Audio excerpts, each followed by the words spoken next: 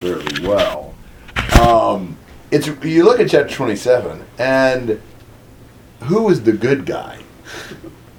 You know, There's not one. there isn't one. Every person in this story is unprincipled in how they behave. That is exactly right. So this is not a very encouraging story. And we certainly can learn some things not to do in this story, though. So let's start out with chapter 27, verses 1 to 4. Now it came about when Isaac was old and his eyes were too dim to see, that he called his older son Esau and said to him, "My son," and he said to him, "Here I am." Isaac said, "Behold now, I am old and do not know the day of my death. Now then, please take your gear, your quiver, and your bow, and go out to the field and hunt game for me, and prepare a savory dish for me, such as I love, and bring it to me that I may eat, so that my soul may bless you before I die." Wow. So Isaac is pretty much blind, calls Esau to himself, and what does he propose? Give me my favorite meal one more time, and then I'll bless you. Now, there are a couple of things that trouble me about that. Calls Esau in, says, "Go and get, hunt me down something, make the dish like I like, and I will give you this blessing." What troubles you about that? Priorities don't seem to match there. Looks like that he would have taken care of the blessing first. He seems a little too eager for this food, doesn't he? Yeah. He thinks he's at the point of death, but what that makes him think about is a good dish of venison. Man, I need some more of that before I die. I got to have another one of your, steaks or whatever. It seems like what he cares about is food. Kind of have a lot in common with Esau in that sense. That's one thing, but there's a couple more things that trouble me here. He was going to bless the older son, even though there was this promise that the older will serve the younger.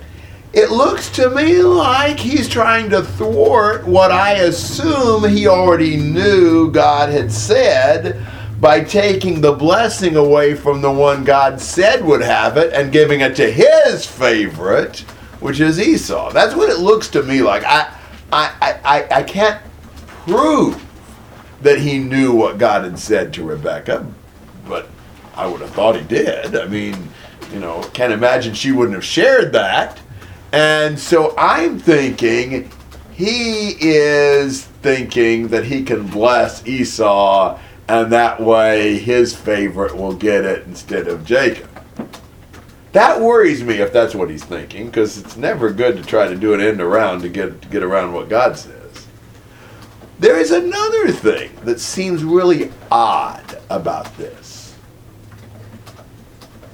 He doesn't know that Esau sold his birthright either. Not sure this is the same thing as the birthright. Don't think it is. This is the blessing. But there's another thing that's odd about this. He was, just like a few verses ago, Esau had displeased his parents by who he was marrying. So, he wasn't living, apparently, in a way that would have made his father want to bless him. Good point, although, wow, look at Jacob. But, yeah. But I'm thinking of something else. Is it normal for a father to want to give a blessing before he dies? Well, Jacob does later to all of the sons. Yeah. Yes. This is what seems strange here to me. It's not unusual for a father to give a blessing to his children before he dies. But he just calls one of them. Yeah. And apparently kind of clandestinely. I don't think he intended for Jacob to know about this. He's just going to have a little thing with Esau and give his blessing to him. And based upon the fact that Jacob blessed all his sons, I take it that this was not the norm. He didn't want Jacob to know that he was giving a blessing to Esau. That bothers me as well. I really think Isaac, he likes Esau. So he's trying to get by with something here. And also shows way too much interest in his appetite. That's what it looks to me like in Isaac right here. Comments and thoughts? I'll say this too. This came to mind as I looked at my notes. Look at 37.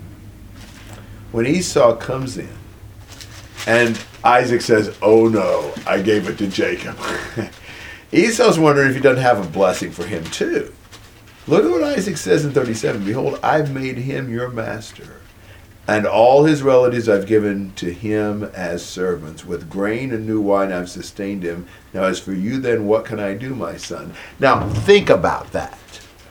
When Isaac blessed Jacob, who did he think he was blessing? Esau. And so he thought he was giving all the blessing there was to Esau and leaving Jacob with nothing, because he doesn't have anything else he can give Esau when he finds out, who Esau is.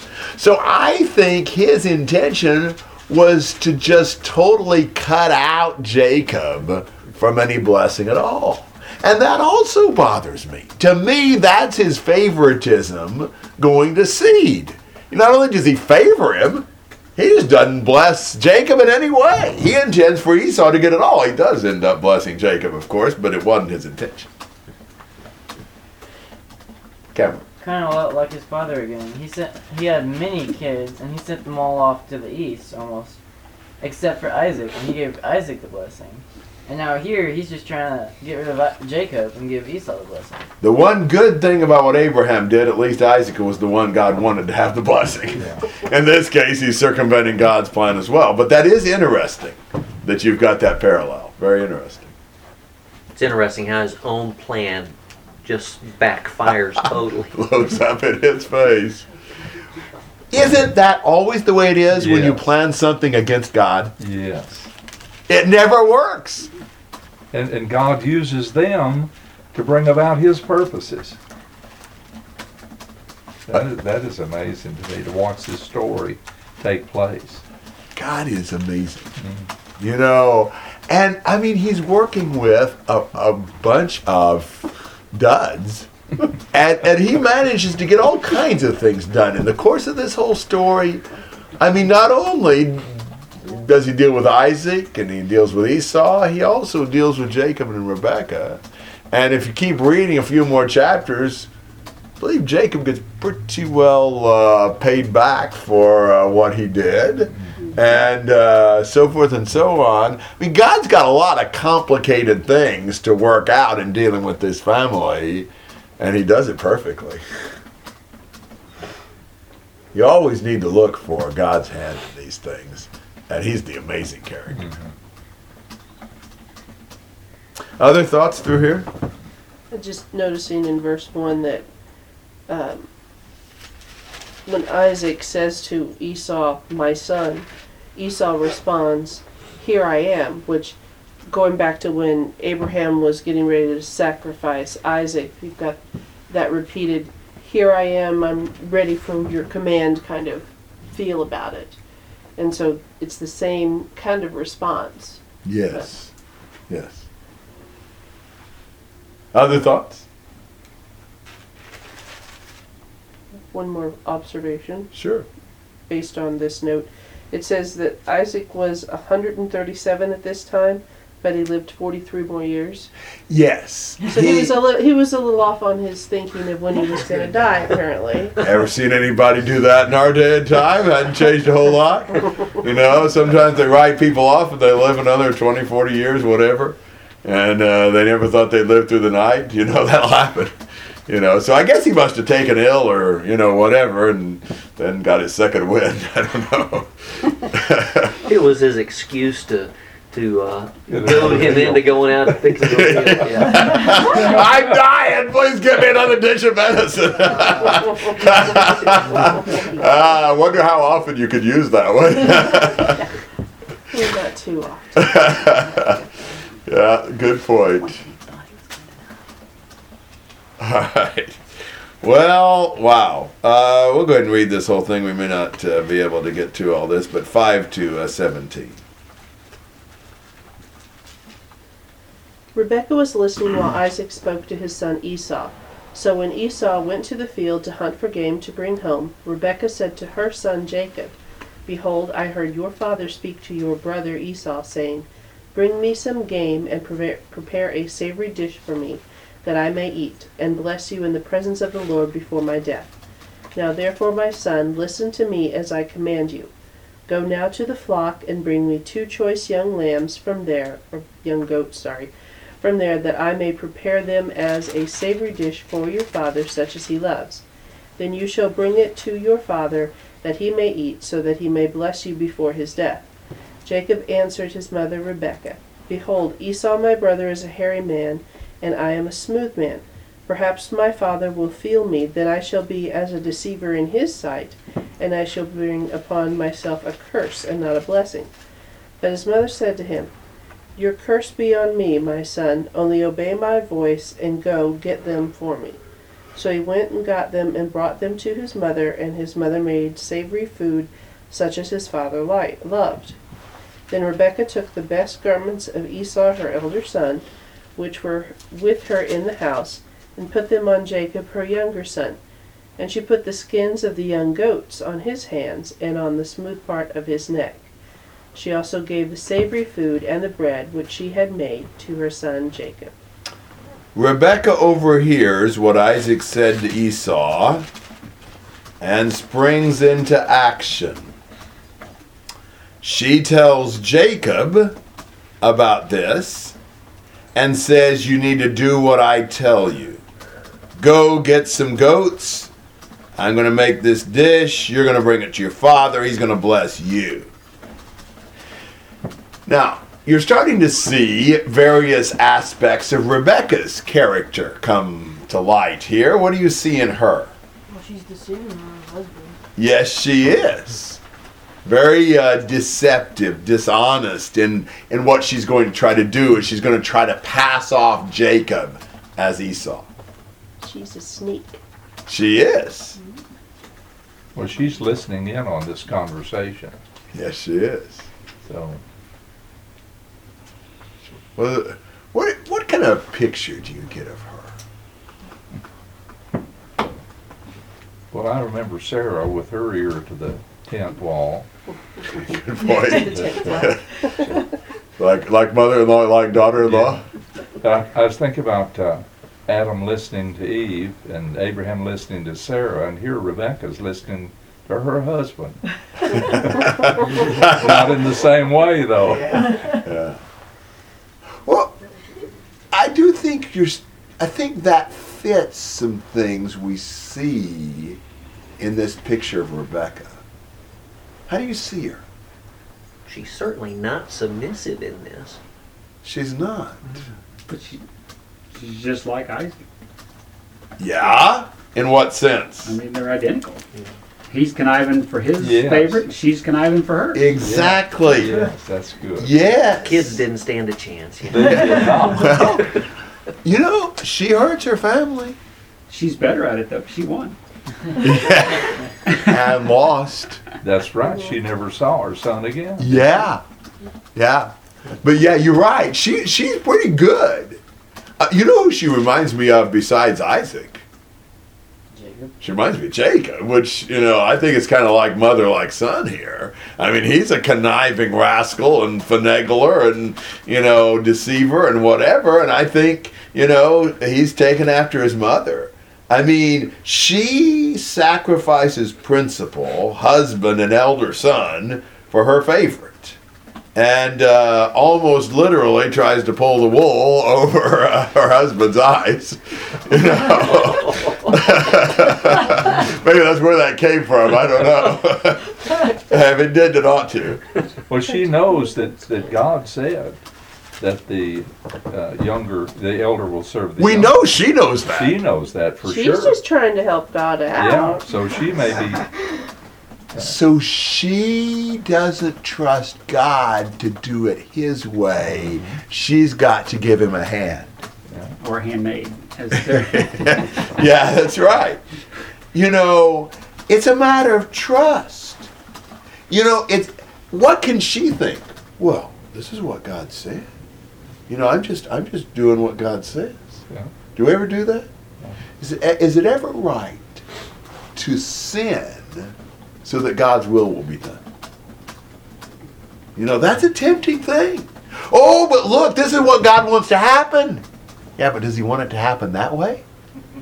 You know, do you have to lie, connive, whatever, to get God's will to be done? Or can you trust God for his will to be accomplished in the ways that he teaches it to be done? You know, I think she didn't trust the Lord. Now, you can see why she might have looks like, well, this is going. What are we going to do? I mean, if this happens, and you know, but you don't do something wrong. Now, I mean, maybe she would have been justified in sitting down with her husband and saying, you know, I heard what you said, and I should not have been listening in. But do you realize what God said? Or you know, I don't know. But this wasn't the right thing. Mm-hmm. And God can accomplish his will without any human sin. He sure doesn't need us doing what's wrong to get his will done. Cass. It kind of reminds me of Abraham and Sarah and what he did with Hagar. Yes. They were taking it into their own hand when it wasn't God's will. Yes, exactly. Thinking God just can't do it without a little help from them. You know, even if it's not the right thing. You can only imagine what the story would have been, how God would have handled it. But there are so many other times when God handled it. You know, if she had done nothing at all. Remember when Balaam was trying to curse, and what came out of his mouth? God determined, you know, so he could have handled this any way he needed to or wanted to.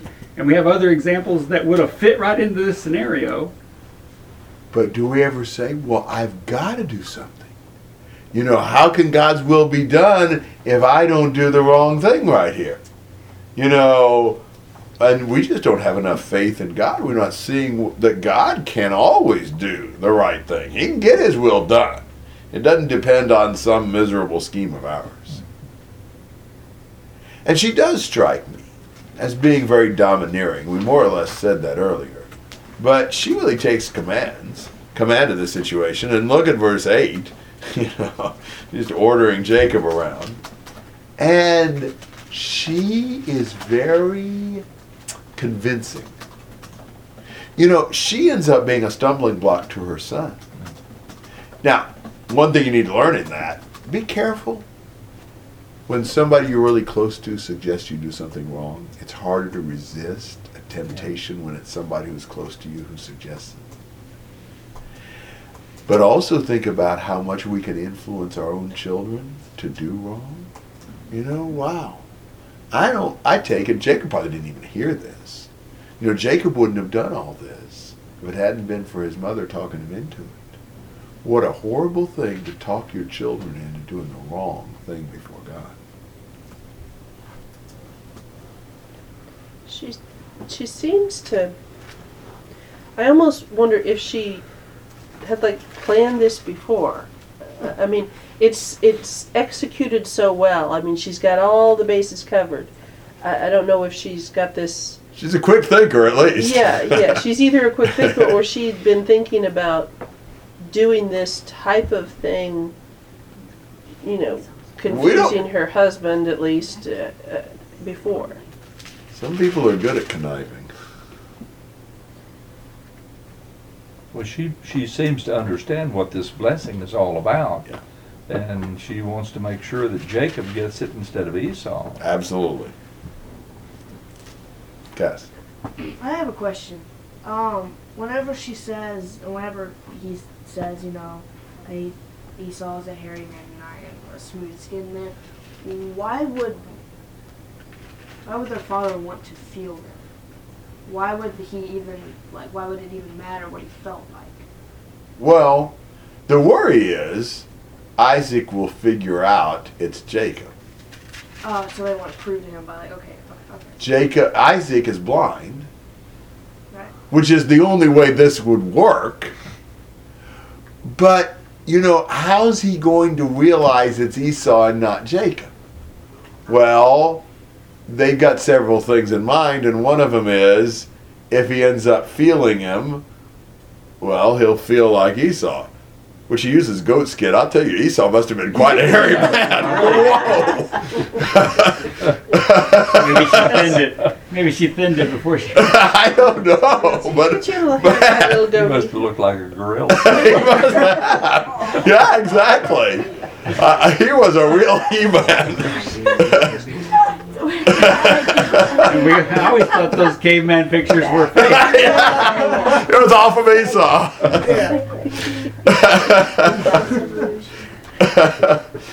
That is amazing. I mean, wow. I've never seen anybody that hairy. Well, kind of like Aaron's chest hair at camp last year. Aaron's chest hair, what? Aaron's chest hair. It's either quite a beard or some amazing chest hair. Oh, You don't remember. the dress up Aaron and Oh, It was scary. It was scary. yeah, that was me. From a distance, it didn't look like a beard. Oh, okay, got you. Wow, that went over my head. Yeah, well, there's a reason why I don't take my shirt off. At camp. Oh, wait. I just have another.